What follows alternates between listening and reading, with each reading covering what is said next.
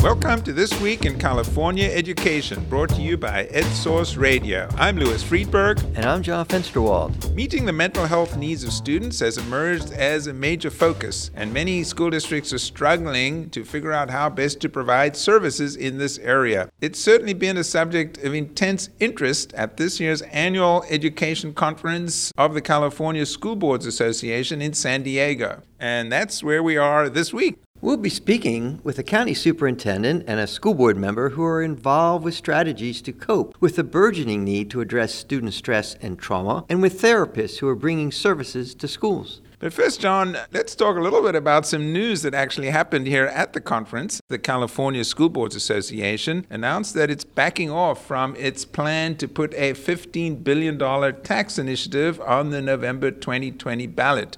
That would have resulted in a massive infusion of funds for schools and brought the schools up to the national average. The organization said it would try to put it on the ballot in 2022. So, John, just remind us, what would the initiative do?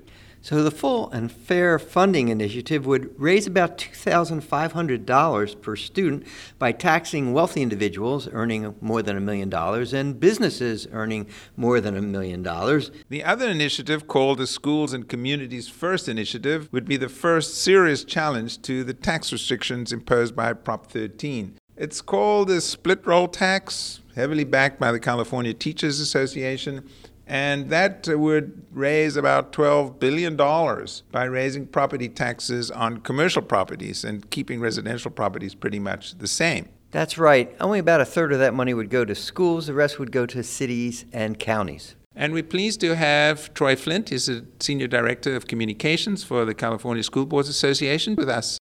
Troy, what was the thinking about why you decided to push this back? Not you, but your organization pushed this back a couple of years. Right. A lot of thought went into it. It wasn't an easy decision, but ultimately we felt we needed to be not just idealistic, but pragmatic and take the path that gave us the best chance for ultimate success. We all know what a difference that $15 billion could make for California's public schools, and that's why we've been pushing full and fair funding so hard. But at the same time, when we were looking at the polling, the data suggested that if we were to go ahead with this measure, and there's another measure on the ballot, the Schools and Communities First measure, what the data showed is that the combination of two measures, both of which are going towards school funding on the same ballot, depressed the chances, and it looked like our particular initiative may not pass in that scenario where you have two dueling initiatives on the ballot, and we didn't want to take that risk. A lot goes into a campaign, and if we rally our members behind something, we want it to be successful. We don't want to take the chance that we're going to invest all those resources, get people excited, and then we fall short, and that hinders our chances of passing something in the future. We want to go when we have the best opportunity to obtain those resources that are going to make a difference for kids. Troy, my understanding is that when you presented it to the delegate assembly on Wednesday, there was some dissatisfaction, some unhappiness in the hall. Can you explain that? I think once we explained our rationale, the majority of the delegates understood the calculus, but certainly there was a segment of people who strongly wanted to push ahead with full and fair funding. Those people just think the time is right and the need is great. That's why people want this measure to move forward, because they understand the need is so great and the stakes are so high in terms of us not being able to give our students everything they need to be successful, and so that every single kid can have a chance at a quality education. At the same time, we have to be pragmatic and not let our idealism lead us down a path that ultimately is going to be less successful. That was Troy Flint, Senior Director of Communications for the California School Boards Association. John, any quick thoughts? Well, I think that California School Boards Association was really counting on Governor Newsom to say, I don't want two tax initiatives on the ballot, so let's try and settle this and come up with one that both sides can agree on. And that simply hasn't happened, and CTA and other organizations are really intent on going ahead with the split roll. So I think CSBA had to make a decision, and it said not this year. Well, let's move away from money and politics, as important as both of those issues are. Let's turn to the issue of mental health, which really is a fundamental issue that so many kids and, as it turns out, teachers are facing. And particularly, we're going to be looking at San Mateo County, that's just south of San Francisco. It's an area that is really turning its full attention to how to address the stresses and traumas that students are experiencing.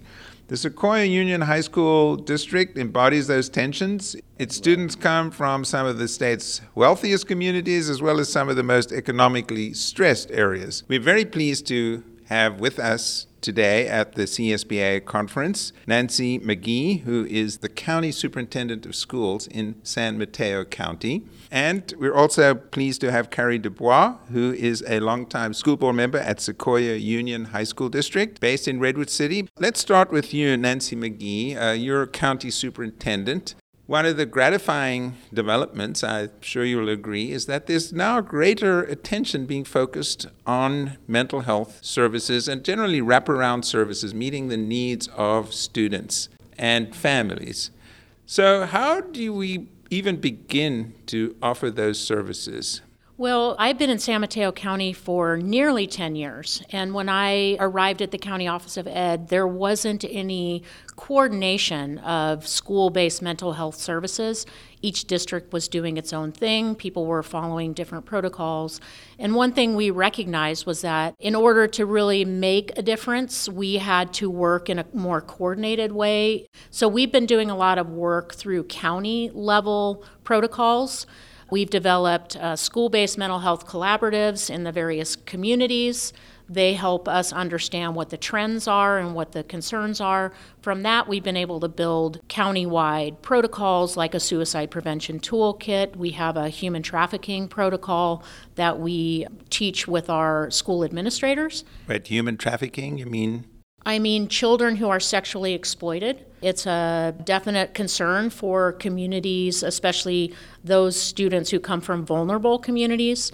It's a new way for gangs to have commercial enterprises. You were a teacher for many years before becoming a school administrator. Have you noticed a change in students, a higher degree of stress and trauma? Well, to be honest, yes, I have seen a change. It's always been important as a teacher to connect with students in a relational way, to know their stories and to understand the challenges they have. In our current climate, with the addition of social media, such a distraction and such a multi-layered approach to the ways in which kids are growing up and getting their information, that we see elevated examples of suicide rate, self-harm among our students. And I would add that in the county, I had a lens of focusing on what our needs were, but as the county superintendent, I connect with other superintendents across the state. And without fail, nearly every single county superintendent expresses concern around the mental health needs of their students and the high suicide rate across the state. Let's turn to Carrie Dubois, school board member in Sequoia Union High School District. This county superintendent talks about the counties, lots of schools, but you dealing with a particular community. How are you able to start even meeting the needs of students in this very challenging area? Well, I do a lot of advocacy for the most at-risk youth, and I think what's important is really understanding each kid's individual story. So as an example, I've done a lot of work trying to understand foster youth in our community, and they travel around a lot. So as a school board member, I can advocate for kids that are even a very small population, but a very vulnerable population. So as an individual board member, I can bring awareness. Their stories are similar to a broader group of kids. But does this mean putting counselors in every school? I mean, what's sort of the basic building blocks here? No. So what I've learned in working with Nancy McGee and others in our county, I became very passionate about trauma-informed learning systems. So it's more than just counselors. It's understanding how the brain works. So kids of trauma, and this could be high-poverty kids, or it could be a high-wealth kid, right? Kids who have been exposed to trauma, they have a hard time. They can't just sit in the classroom and get it into gear. So it's really a district-wide or school-wide training so that people understand the effects of trauma and how that impacts the brain and how it impacts learning. So what I advocate for is that every staff member needs to be trained on the latest brain research. This is really important. And you have to have strategies in the classroom, right? So if a kid, I like to use the examples of kindergarten kids because that makes it really clear. If there is a little boy in a kindergarten class who's really disruptive, it's not just sending him to the principal's office. It's understanding why he can't sit and listen, right? And that's specific training for that kindergarten teacher, and she has to have strategies to engage that kid. Sending him to the principal makes it worse because you're removing him from the class environment, you're removing him from peers. What you're talking about is something that Governor Newsom is really putting on the forefront of his agenda, appointed a Surgeon General, Nadine Burke-Harris, and this is a major area of really trying to uncover trauma and how we can deal with it. How do you create a culture within your schools so that students feel more open to coming and discussing the issues that they're experiencing? Nancy McGee. I can say that from the County Office of Education, we run schools in the juvenile justice system and for community schools where kids have been removed from their regular school sites. So they've already experienced fragmented education. But what we brought into our systems is restorative practices. So we run restorative circles inside the classrooms, and we also run restorative circles for the educators themselves to help understand the needs of the students, and they need additional support in order to help these kids move forward. When you say we, are you talking just about the schools that you run, or are you talking about working with other districts in the county as well? At the County Office of Education, we run trainings for all our school district partners in both trauma-informed practices and restorative justice. So we train counselors, teachers, administrators. We work with probation and train the probation officers.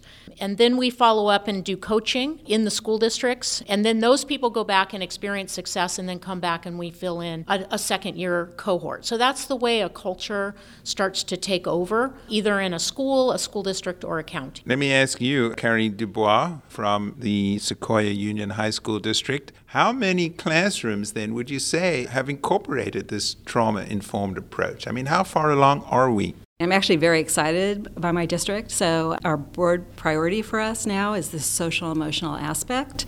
And what my district has done is we've partnered with the county because the county has experts. They have people that have done this work deeply. There's been so much damage by the school reform movement and No Child Left Behind. I mean, that damage we're still living with. So with such a focus on academics, what we've done with some kids is we've, doubled up on support classes. And so that means that they can't take electives. So especially kids who've been exposed to trauma, they need music more than anybody.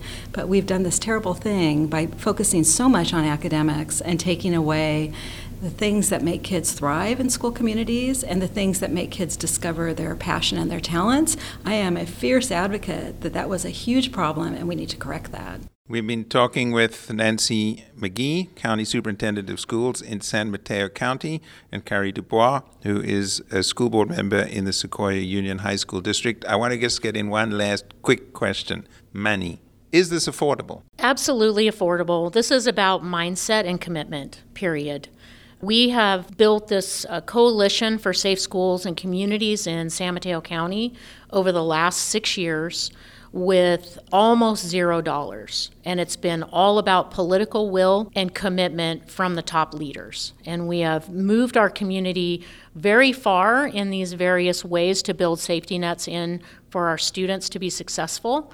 Certainly, as we build the work out and try to sustain it, we need to bring in resources, but that comes when you start to make change. Okay, well, on that note, thank you so much for joining us today, and thank you for your work. Nancy McGee, County Superintendent of Schools in San Mateo County, and Carrie Dubois, who is on the school board in Sequoia Union High School District. Thanks for talking with us today.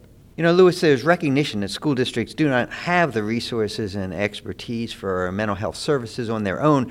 Superintendent McGee mentioned that there are partnerships with counseling and mental health experts, and one of these organizations that's somewhat unusual is Acknowledge Alliance in Mountain View.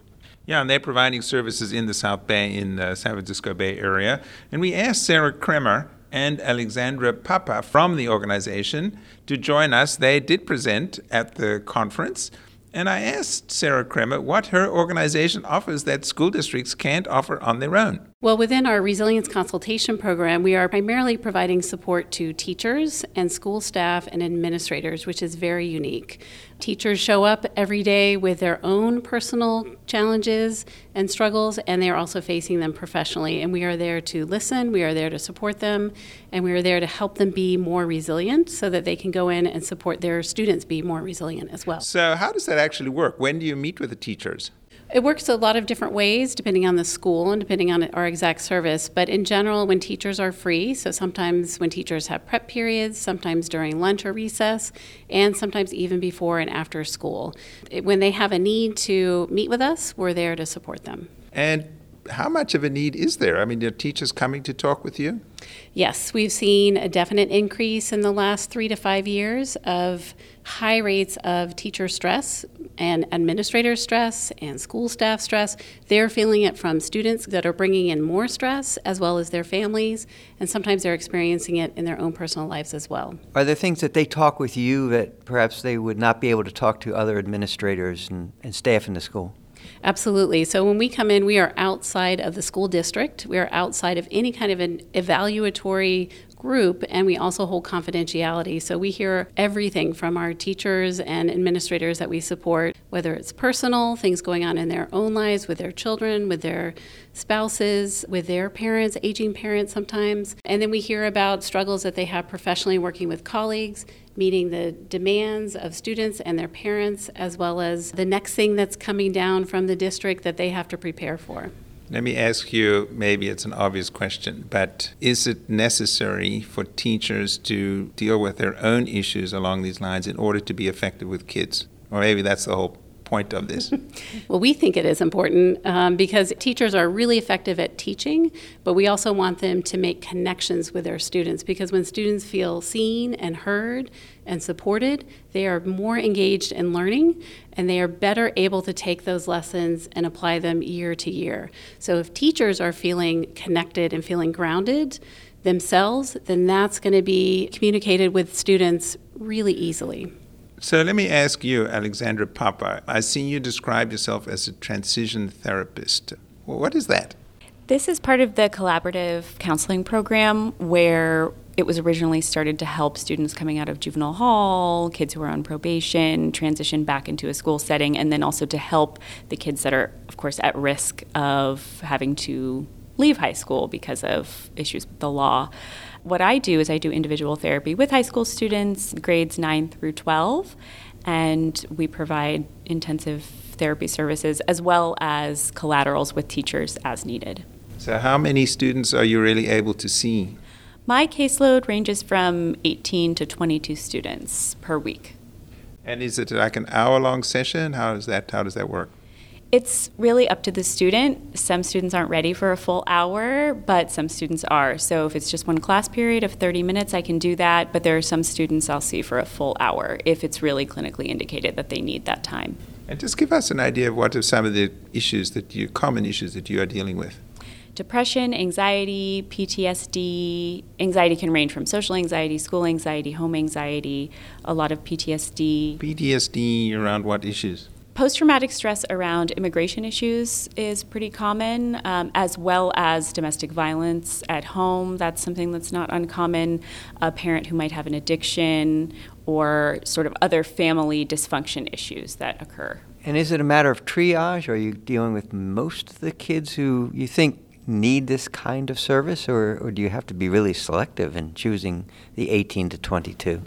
I think it's a bit of both. I do want to be selective because some students' parents have private insurance. They could receive this service elsewhere, or parents have money to private pay for a therapist somewhere. And so in that way, I think all the students need this service. However, I need to be selective in who could afford it outside of the school and who cannot. How much of a difference are you making? Are you scratching the surface, or do you think you really are making a major dent in terms of serving kids with these multiple issues? Well, when you ask the question about is this expensive and how much can we have on one person's caseload, I think the way to think about this is that it's really expensive for us not to do this work. When we have a whole segment of young people who are exiting the educational system and not graduating and not going on to pursue their potential, that's a problem for all of us. And so we are trying to keep them in the school so that they can continue to succeed and to support their families. And when we have teachers who also burn out and leave, they've been there 20, 25 years, and they throw up their hands and say, I can't do this anymore. We want to keep them in the school system if it's right for them, so that they can be there and mentor newer teachers, they can keep on teaching.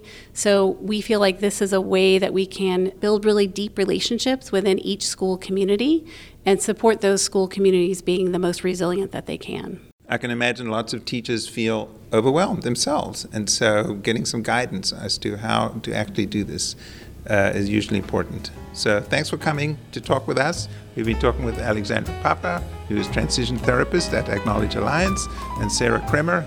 Well, Louis, that about wraps it up for this week's podcast. Next week, we'll be back in Oakland. That's right, John, and thanks to our sponsors, as usual, the S.D. Bechtel Jr. Foundation and the Bill and Melinda Gates Foundation. Our producer is Kobe MacDonald. I'm Louis Friedberg. And I'm John Fensterwald. Thanks for listening. We'll be back next week.